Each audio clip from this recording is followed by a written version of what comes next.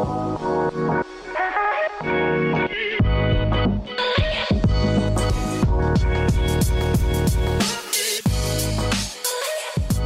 everyone, welcome back for another episode of Operations, the show where we look under the hood of companies in hypergrowth.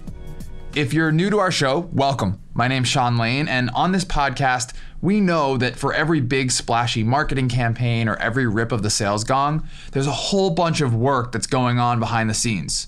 Under the hood, behind the curtain, whatever metaphor you want to use. So we've been on a mission to talk to ops pros who have been there, done that, building fast-growing companies, so that those of us like myself and some of our listeners who are desperately trying to navigate through hypergrowth, we can pick up some role models and learn some lessons along the way. Today, we're going to go on that journey with our guest who started his career in sales and eventually found his way into operations. Kyle Morris, now the founder of Sift Data and Kicksaw, was an Army Ranger for 4 years before making his way to Silicon Valley. We're going to cover everything from his unique path to ops, why operations people should learn how to code, and why SDRs might actually be your best funnel for future ops talent. Also, for any of you who are Jocko Willink fans out there, stick around, you're going to get some Jocko love towards the end. Now, before we go too deep into Kyle's story, I wanted to start by focusing on his first experience in hypergrowth, which came during the nearly 6 years he spent at Gigya from 2010 to 2016. Now, his early time there was spent building and running their SDR team, so first and foremost, I wanted to learn how he found himself in that gig. Yeah, so I moved from an SDR to an SDR manager. I hadn't been an SDR elsewhere, so it's not like I came in with some experience. But what ended up happening was I was always competing with our marketing team, trying to figure out if I could get my email open rates higher than their email open rates. And so this guy, his name was Kevin, he was running marketing for us. He and I would kind of compete on a weekly basis to see how we would perform. And then we happened to sit next to the CEO because there were like 30 people in the company. And he's like, hey, Kyle, why don't you take a stab at, helping craft the next set of emails because it's something you're interested in. Like I just happened to take that interest. And then from there it went like, hey, would you mind representing the team at this meeting here? And then it kind of just grew from there. So I just got moved into the position because like some of the senior folks had been promoted and I was kind of like one of the most senior folks. And so that's where it was like death by a thousand cuts. I didn't just one day I was like, hey, you're the manager of the team. It was very slowly moved into that. And we ended up growing the team just out of desperation. Like they didn't have anyone to manage it because we had a VP of sales managing a bunch of directors and that was going on. And no one was really managing the SDR team. So I kind of moved into that. And they moved me up into a direct role pretty quickly because we had to scale from, I think it was 7 to 75 in like 2 years. So it was pretty hyper growth and we just didn't have anyone else that could do it. So unfortunately I was the last guy holding the bag. And so I ended up moving into that position, but it ended up being hugely formative in like how I learned to manage, how I learned to, work within a tech company and how I interact with folks. It was a great, great career step for me. 7 to 75 in 2 years is insane. Just if you took everything else out and only had to worry about the talent part of that, it would be really hard. Never mind everything else. You can't build a team like that on like a wobbly foundation. And so you were kind of learning this thing on the fly, I'm assuming. So were there kind of like early building blocks or how did you set that up early to try and hopefully scale from 7 to 75? Yeah, I probably didn't do it very well. The hardest thing by far was how do we attract talent? Like, because we were in the Bay Area, every other tech company in the Bay Area is trying to do the same thing. How do you stand out as a company that you want to work for when you've got Airbnbs and Drift and stuff like that coming up? It's like, how do you stand out as a good company to go after? So what we started to do is we posted on every college job board, mostly on the East Coast. We put the job on every Ivy League school, a bunch like in the South. We did some, obviously in the West Coast, all the UC schools, University of Oregon, University of Washington, like all the big ones. And we essentially positioned it as the company Gigya, we sold a tool that was tied into social media. We were basically an API for all the social platforms. And because we had social media in our company description, everyone wanted to work for that type of a company. They knew it was tech. They knew it was Silicon Valley. So we kind of like sold it a bit, like pretty hard. Like this is going to be a cool place. You'll get to develop. You get to move out to San Francisco. And once we got that core group of like 10 or 15 people, we started pushing on them to reach out to their network because most of them were fresh out of school and they drove new people to apply. So they were pulling in their friends because we created this environment where like it should be a team you want to work with. It shouldn't be a bunch of really competitive people. It should be extremely collaborative. We're all learning together every day. And that helps set kind of the foundation for the culture of the team. And then we kind of hit this upper limit of what I was able to do individually, because like I can only do so many phone screens in a day, in addition to like planning and scoping out where the team should go. Right. So as soon as I could, I immediately started to slough that stuff off to people who wanted to develop. So if you've only been on the I'm being interviewed side of things, it's really exciting to be on the I'm interviewing somebody side of things. And so I would have 3 people on the team do phone screens with every single candidate. And that immediately got it off my plate and it helped develop them. And then from there, I could identify person 1 and person 2 are consistently picking good people. Person 3 is not so good. I need to either move them off of this or I need to train them. And one thing we did for interviews is I would oftentimes let the team, we would do panel interviews. So we'd have 4 people in the room, 1 senior person and 3 junior people. So the junior person could see how the senior person was interacting with the candidate and asking good questions. And then that helped develop them. And then at the end, they would all step out. They all had exactly the same experiences. And they could talk about the candidate from the exact same perspective, rather than, if I let person 1 interview, they've never interviewed before. They're going to be like, what do you like to do? What TV shows do you like? And they're like, oh, they seem like a great person. And then I love that person. Like, they seem really nice. Yeah, they seem great. But then when everyone gets the same question asked, it really helped develop them. And that was a way I could push stuff off my plate so I could focus on other things. And then that moved into a 2-week training process. I couldn't do all of it. So I had other people do it, and I'd have a new person, a senior person kind of shadow each other. And that helped build out our training program. So as soon as possible, I tried to outsource as much of it as I could. You can only do so much as one person. 2 major takeaways from Kyle's early years building an SDR team at Gigya. 1, all of us, regardless of which role we're in, we're only one person. You have to prioritize the most impactful projects. For him at that moment in time, what was most impactful was talent. Which brings me to takeaway number 2, using delegation as a means of talent development. For him, he was developing SDRs, but you'll see this in this episode and in previous episodes of the show. Ops talent grows from a whole bunch of different places inside of your organizations. So my question and challenge to everyone is, are you on the lookout for opportunities to nurture future ops talent inside of your companies? Anyways, back to Kyle. As he was growing his team from 7 to 75 SDRs, he explained to me that Gigya was riding this wave of social media popularity. Remember, we're talking like 2011. And they were filling AE's calendars with up to 8 demos a day. Now, he recognized and he admitted that not all of it was the highest quality, and sometimes this team found themselves targeting the wrong type of prospect. So I was curious how Kyle and his team, in the midst of their growth, started to move the team towards higher quality and closer to the center of the target of his ideal customer. Yeah, so initially as a free-for-all, you could literally create any account you wanted in Salesforce. So when I would go to work, when I was a new SDR, I'd like listen to NPR, I'd look at the advertisement on a bus, and I'd write down those names and I'd go put them into Salesforce and start reaching out to them. That was our process early on, which isn't fantastic, but we didn't know who was right. So we were kind of grabbing from anywhere. As I moved into running the SDR team, then kind of moving into an operations role, we tried to be more consistent about how we were identifying target accounts. And initially, we didn't even have accounts assigned. You could reach out to anybody. So we'd have 4 people reaching out to Target at once or 4 people reaching out to Best Buy. Once we assigned accounts, we started to buy tools. So we were early adopters of a tool called BuiltWith. And then ultimately, we were like one of the early customers of Datanyze. And what we did is we identified complementary technologies to the ones that we offered. So Omniture is a $50,000 or was a $50,000 a year analytics tool that any company using it is clearly a customer prospect for us. So we took every company using Omniture, put that into our database. Then obviously competitors and other complementary tools that we integrated with, those were target accounts. And over time, we started to add other ones. But that was kind of the starting point, was like identify in a broad stroke the 100,000 accounts we could reach out to, divvy those out, and just grow as fast as we can and touch them as quickly as possible. We added like an unlimited Jigsaw account. So we'd import 10,000 leads a week and just blast them with kind of the same email. Not so targeted, but early on you can get away with that because no one knows who you are. So you ran this team for about 3 years, grew it from 7 to 75, which is incredible. And then you start to make this transition into an operations role. And so I'm curious, kind of as you look back, when I look back and I'm talking to anybody who is either about to start managing an SDR team for the first time or is thinking about making a transition, like I look back at SDR as probably my favorite job I've ever had, but definitely the hardest job I've ever had. It's hard. But I also think it really set me up well to then move into ops. I'm curious, like, did you find that as well? Yeah. Our SDR team was kind of the farm lead for the entire organization, independent of me. So I'll talk about me in a minute. But like one thing that was good is that because our SDR team was like a third of the company, if we needed people to move into a marketing role or finance or, customer success, they could immediately, if they want a junior person, immediately poach them from our team because those people understood the culture, they understood the product, they'd sold a bit before, kind of being in an SDR role. So it was easy to gauge their performance. And like, in addition to people leaving for other roles, they're getting poached within the company like crazy. So it was like a sieve. We'd bring people in and they'd be out in like 3 or 4 months because we needed them somewhere else.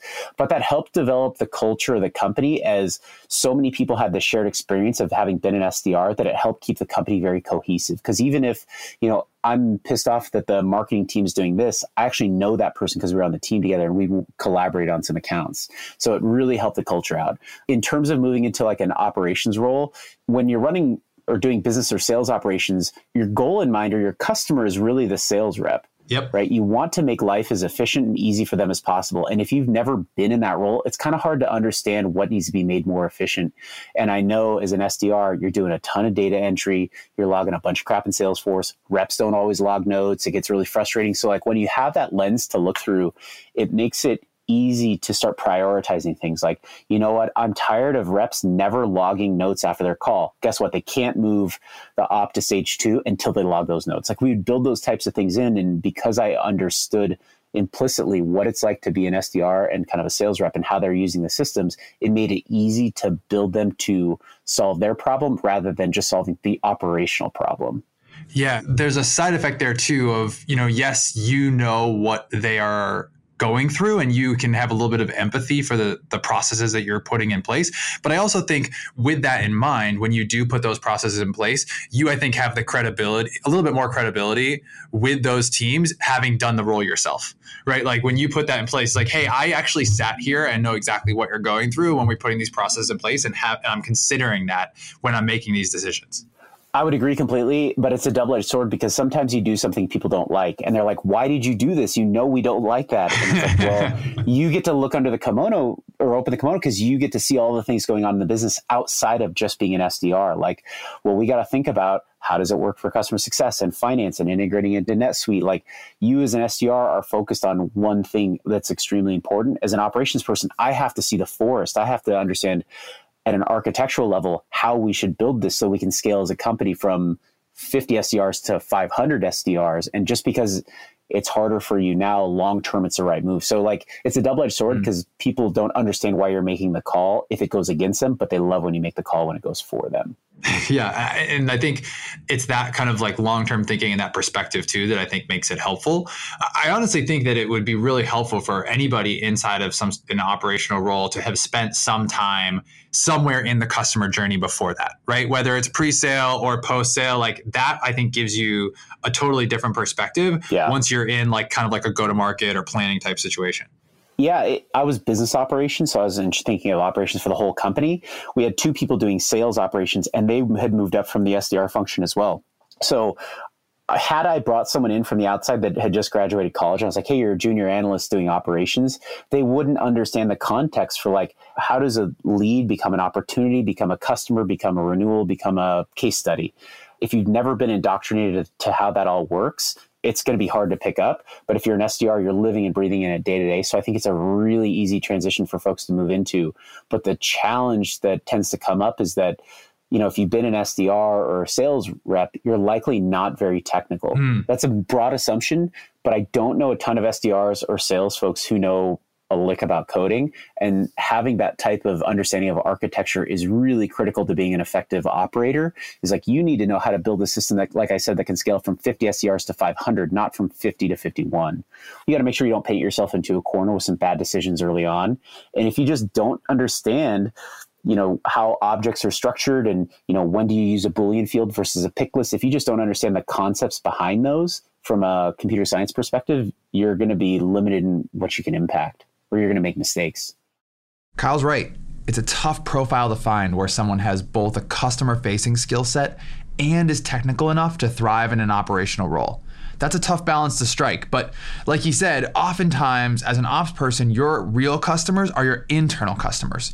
So even if you're a Salesforce developer or a hardcore business analyst, you most likely can't just be technical inside of a fast-growing company. You're gonna have to have those customer-facing interactions internally as well. You have to be both.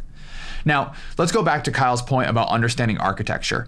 After leaving Gigya in 2016, he went on to found his own company, Sif Data. And then later on, he also started his own Salesforce consultancy called Kicksaw. And in the midst of all of this, he decided he was gonna teach himself how to code.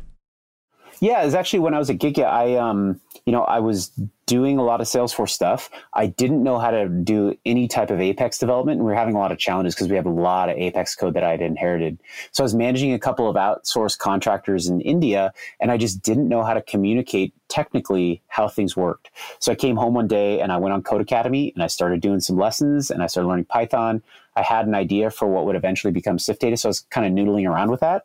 But every day, I'd probably spend an hour in the evenings, and on weekends, I'd probably spend a couple hours. And over the next 6 to 8 months, I actually became moderately proficient with coding. I wasn't able to build an awesome application, but I was able to communicate with developers really well.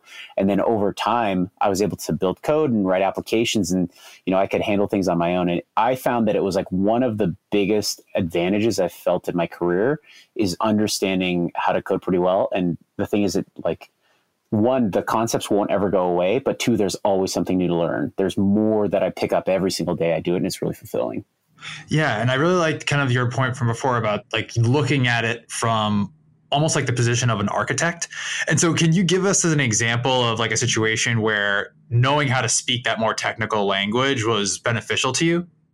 Yeah, I mean, this happens all the time. So for Kicksaw, we'll do integration. Like our customers have integrations that they want done. They want to integrate their backend app. Like let's say Drift, you guys use your own product to capture leads. Sure. Well, you want those obviously synced with Salesforce, but if they update it in Salesforce, you want it updated in your app too. Like that's a very common thing we see our customers do.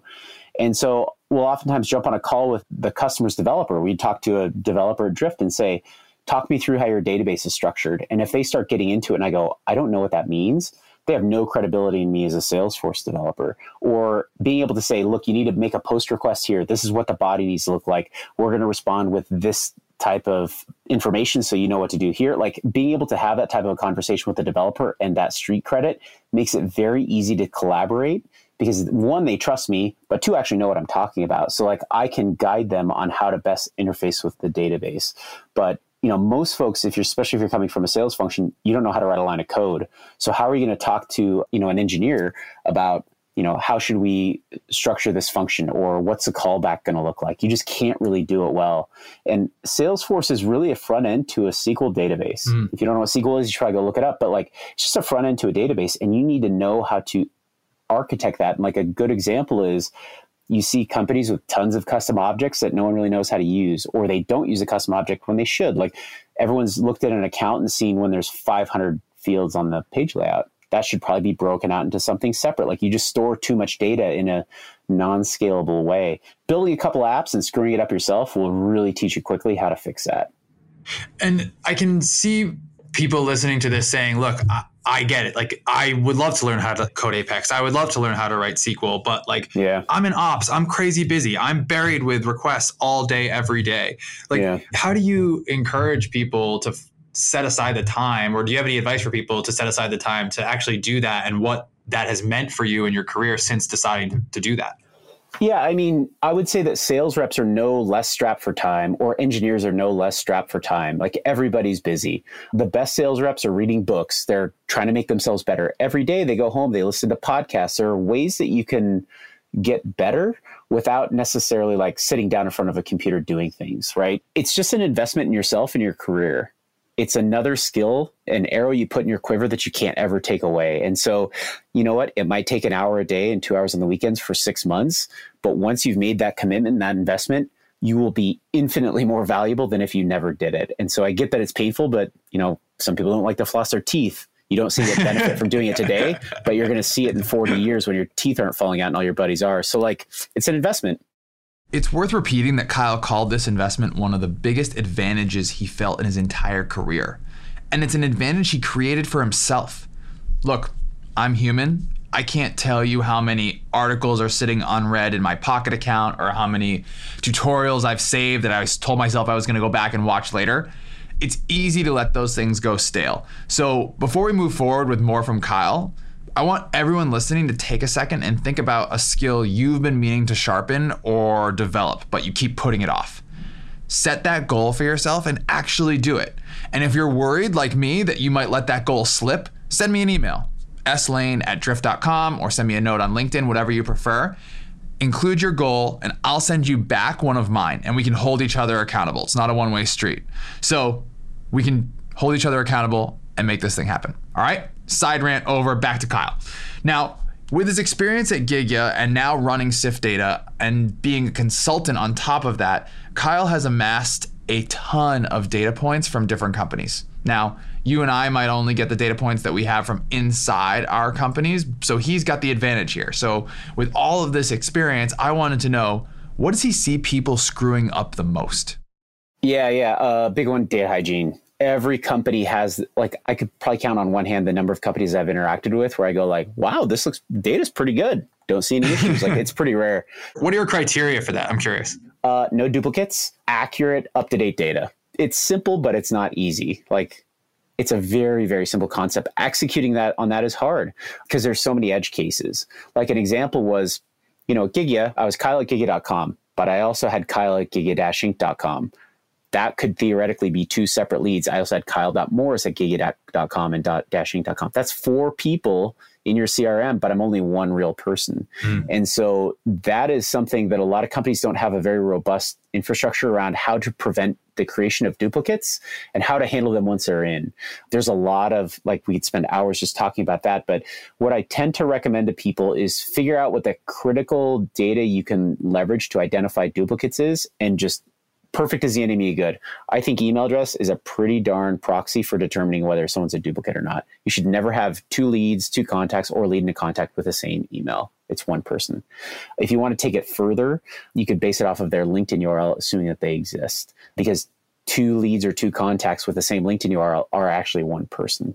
So I really recommend you find a way to identify those things and start to merge those and prevent the creation. Like, most people, they'll say, my database is dirty, I got to start cleaning it up. I'm going to hire a team. I'm going to hire this service. They're going to clean everything up. But really, the critical thing to do is imagine your CRM is a polluted lake and you want to start filtering the water to remove the mercury or lead or whatever you want to call it.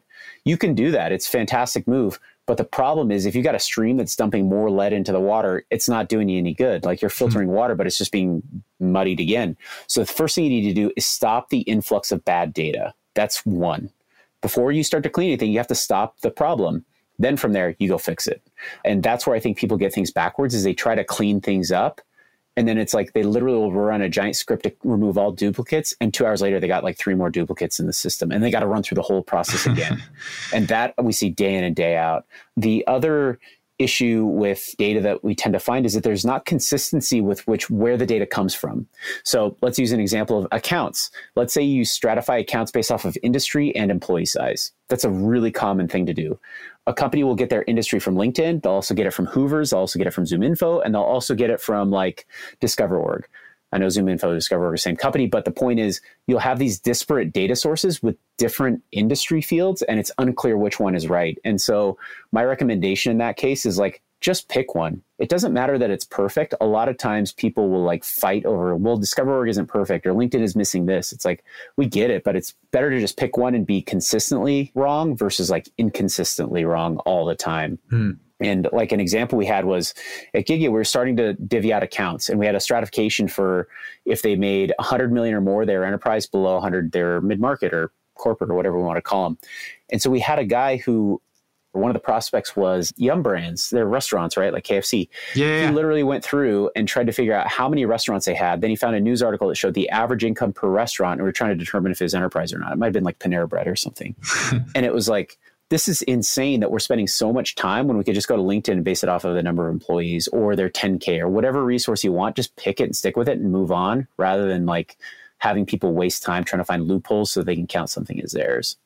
Yeah. I mean, you're preaching to the choir. We've run into that every day, right? If the fact that if you don't, I think, pick a lane, to your point, and have a standard that you're going to follow. I think the other part of it too is that it's very easy to insert some sort of subjectivity into the scenario, right? Where like, oh, well, sometimes we use Clearbit, sometimes we use ZimInfo. If those aren't there, then we'll use LinkedIn. Right. But like, if I know the guy, then we're going to go right to LinkedIn, and then like that rep can have it, right? And so once you get that clarification, I think you can cut out all the stuff that happens further downstream, similar to what you were saying about, I really like the pond analogy. Like if you don't know what the root cause of the whole thing is, like you might as well not even bother cleaning up the lake.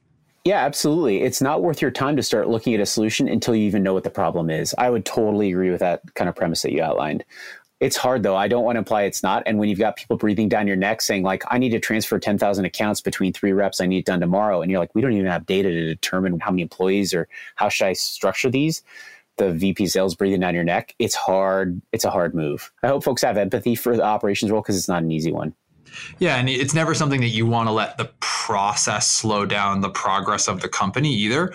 But similar to your point about taking time to make an investment in your own skills, data quality is the exact same thing. It's not sexy. It's not going to be fun to talk about. No one's going to cheer for it at the company all hands meeting. But if you don't have it, then it can lead to some significant impacts on the way the business runs. Yeah. And kind of to your original question of like, what do we see that is the problem? The third kind of rail on this that we see is that the data changes, right? Like companies add more employees, their revenue changes, they add new technologies, whatever your way of stratifying companies will change over time, or people's positions at companies change. You need a process for figuring out how to keep that stuff up to date and communicating and moving things around. And I know that can be painful as well, because if you don't even have a consistent way of deciding where companies should fall based on your data source, and that's changing too, like it just makes it infinitely harder. So yeah, pick a lane like you mentioned and stick with it and just be consistent. Do you have recommendations that you give to your clients for how to deal with data that's shifting like that and is dynamic, like employee count and revenue? Yeah. So the source that I always recommend is LinkedIn. The reason I recommend it is it's first party, it's opt-in data. It's not like inferred from like the number of Twitter followers or something like that. It's like, this is what the company says that their industry is. I'm going to go with it. This is what the number of employees is based on people who work there. There are downsides, which are you go to Uber and they've got like 50,000 employees because they got a bunch of drivers. You may not consider Uber a 50,000 person company because they're not employees, but that's one consideration is like you're going to be wrong sometimes there. The other thing is I recommend outsource that data collection wherever. So if you're going to pick Clearbit, just use Clearbit, enrich it with their Salesforce plugin and go. Hire some people on Upwork or something like that to just be in charge of keeping the data up to date. I mean, folks are pretty cheap to do that, and you can just completely outsource that process and have them go through every week. They're responsible for 1,000 account enrichments, and they just go keep verifying the data is good. That's a really cheap way to just remove it off of the plates of reps rather than trying to do this yourself. Or, you know, what a lot of companies will do is they'll say, you know, every month we're going to clear out all the employees. We need reps to go clean it up. That's not what you want your SDRs or AEs doing. You want them closing business, and you want to hire someone for cheap in India or Pakistan or wherever to do that data enrichment for you, because it's not worth their time. This is why I love the guests we have on our show. Kyle doesn't just say, oh, go clean up your pond or go clean up your data. He just gave us a complete walkthrough of all the specifics and a cheat sheet on how to actually get that done. Before wrapping up with Kyle, there was a really important part of his life that we hadn't covered yet, and it has nothing to do with setting meetings as an SDR or maintaining high data quality inside of Salesforce. From 2003 to 2007, Kyle served as a United States Army Ranger, and today, at his consultancy Kicksaw, he's still drawing on that experience and creating opportunity for fellow veterans in the process. Yeah, I'm a veteran. I was in 2nd Ranger Battalion for 4 years, from like 03 to 07. Awesome. I mean, I was like 18 to 22 and I got to have the coolest job you can ever have. So I came out, went to school, and then started working in Silicon Valley. And when I started this consulting business doing Salesforce stuff, it was just me. And then it got to the point where like I kind of couldn't keep up with the customers on my own. And Salesforce is actually the one who deserves a lot of this credit, because they have a group called VetForce, and they'll take any veteran or their spouse and give them all the free certifications for Salesforce that you would ever need. Wow. And so when I was looking to grow, I went on VetForce and was like, hey, I'm just looking to hire folks. I'm a veteran, would love to work with others. Who wants a job? And I got flooded with it. People saying like, I want to work for you. Like, can we make something happen? So I essentially started bringing people on that like, they're non-traditional. They live in cities people don't, like smaller towns, or they're like out of the way, or they're not going to move to Austin or San Francisco or something like that. So they were like folks that wanted to get into Salesforce, they didn't have an easy way to break into it, and they weren't in a location that had a lot of Salesforce jobs. So they had all these certifications. I took a shot on a bunch of them, and they've all been fantastic. So like every single time I do it, it just like completely pays off. So the veterans that I brought on have been great. It's a good angle to lean on because people want to support veterans, but I mean, selfishly, Salesforce is doing all the hard work for me. So I'm able to get this like fantastic resource. So if you're a company looking to support veterans, go to VetForce and post on their chatter group saying like, I'm looking for a remote person, and you'll be inundated with really high caliber folks with good backgrounds. That's amazing. VetForce. That's such a cool program. I've not heard of that before. I'll definitely check that out for myself. Yeah.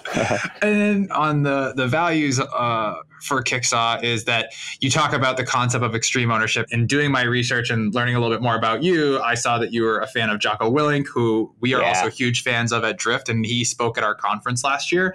I have a little sticky note on my desk that says OODA with observe, orient, decide, and act. And I'm sure people ask you all the time, like, what are the transferable skills you took from the military to the work you do today? But like, you're just in a much better position to both act on and learn from those lessons than any of us. And so I'm curious, like, maybe not the skills that were transferable, but the lesson that you lean back on the most that like the rest of us could learn from and use in our work in ops. Yeah. So things are pretty good. That's like the key takeaway. If like people stop listening to me, it's like things are good. So an example was, I got out of the military at 22. I'd been on 4 deployments overseas, run like hundreds of missions. I go into college and like, I'm the old guy. I'm 22 years old and I'm going through like a math class. And it was hard transition for me because like I got frustrated that people weren't as hardworking as me or whatever. But then I ultimately get into the tech world and I was like surrounded by people who were younger than me because I'd gone to college a little later. And I was like, this job is awesome. They got snacks, they got ping pong. And it wasn't from like, I'm 18 years old or I just graduated college. It's more of like, I could be sitting in a helicopter about to like land on someone's roof in the middle of the night and maybe get shot. Like life's pretty good. We've got a great setup here. We've got awesome opportunity. I'm doing really fun things with great people. Like things are good. And so it's easy to kind of forget and get frustrated about traffic or get frustrated about I didn't hit my quota or the company's not doing great. Like it's easy to do those types of things, but long and short is like, we've got it pretty awesome. And I think being in the military and having had a job that was really hard and potentially dangerous, like it helps give you perspective. And I think it's easy to lose that sometimes. Yeah. Duplicate contacts seem pretty insignificant when you have that perspective. That's a fair point. That's a great rebuttal too. Cause like, you're right. This is a major challenge for a business. Like this is a risk, like we need to solve it. But I think it's important that you'll see people when things are going sideways, they start to flail, they freak out, they yell, they don't know how to react. And just like the Jocko OODA or whatever you're calling it, mine is stop, breathe, think, act. That's been the one I use. You stop what you're doing, you breathe, you think about what you want to do and you move on it. Like you don't like freak out. You don't yell at somebody. You don't like knee-jerk react. You go through this process. And like, that's the one I use. It's totally aligned with what he says. And like you mentioned, I'm a big fan of Jocko's. I think anything that he has to say, I haven't not supported.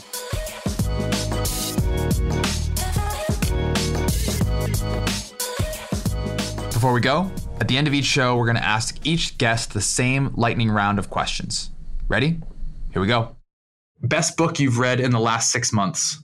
Ooh, best book I've read in the last 6 months. I just read this book called The 3 Body Problem and the trilogy. I don't normally read nonfiction, but I read that. It's kind of the concept of if Earth, we found out that there was an alien civilization that was coming to destroy us, but we had 400 years. And it's a trilogy. It's unreal. One of the best books I've ever read.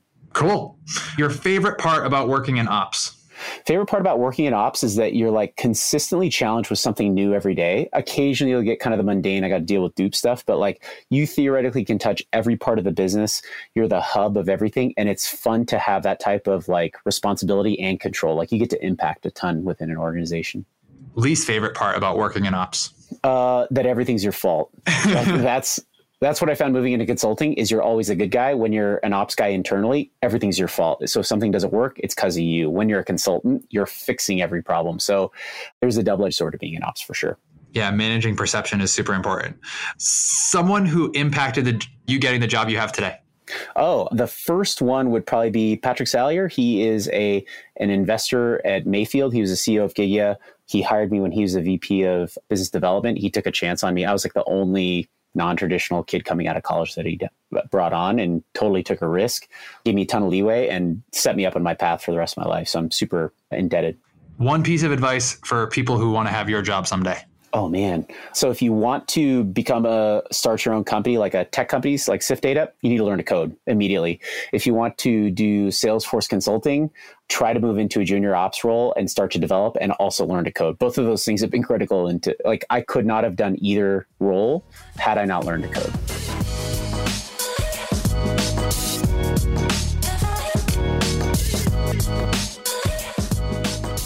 Big thank you to Kyle Morris for joining us on this episode. Thank you to Kyle for his service, and thank you for everything he's doing to create opportunities for veterans today. Now, I mentioned in the middle of the show, if you have a goal or a skill or something you've been meaning to get better at, but you've been putting it off, that you can send that to me directly, slane@drift.com, send me a LinkedIn message, and I will send you back one of my own goals in return, and we can hold each other accountable. So do that, shoot me a note, and we'll make sure that the both of us are continuing to get better the same way that Kyle mentioned. That's going to do it for today. If you enjoyed the show, please, please, please leave us a review on Apple Podcasts. 6-star reviews only. Also, if you're new to the show and just discovering it and you want to go back and listen to some of our episodes, I would highly recommend checking out episode 3 with Brett Queener, who is a VC and a former Salesforce exec. It's one of our most popular episodes so far. Thanks so much for listening. That's going to do it for me. We'll see you next time.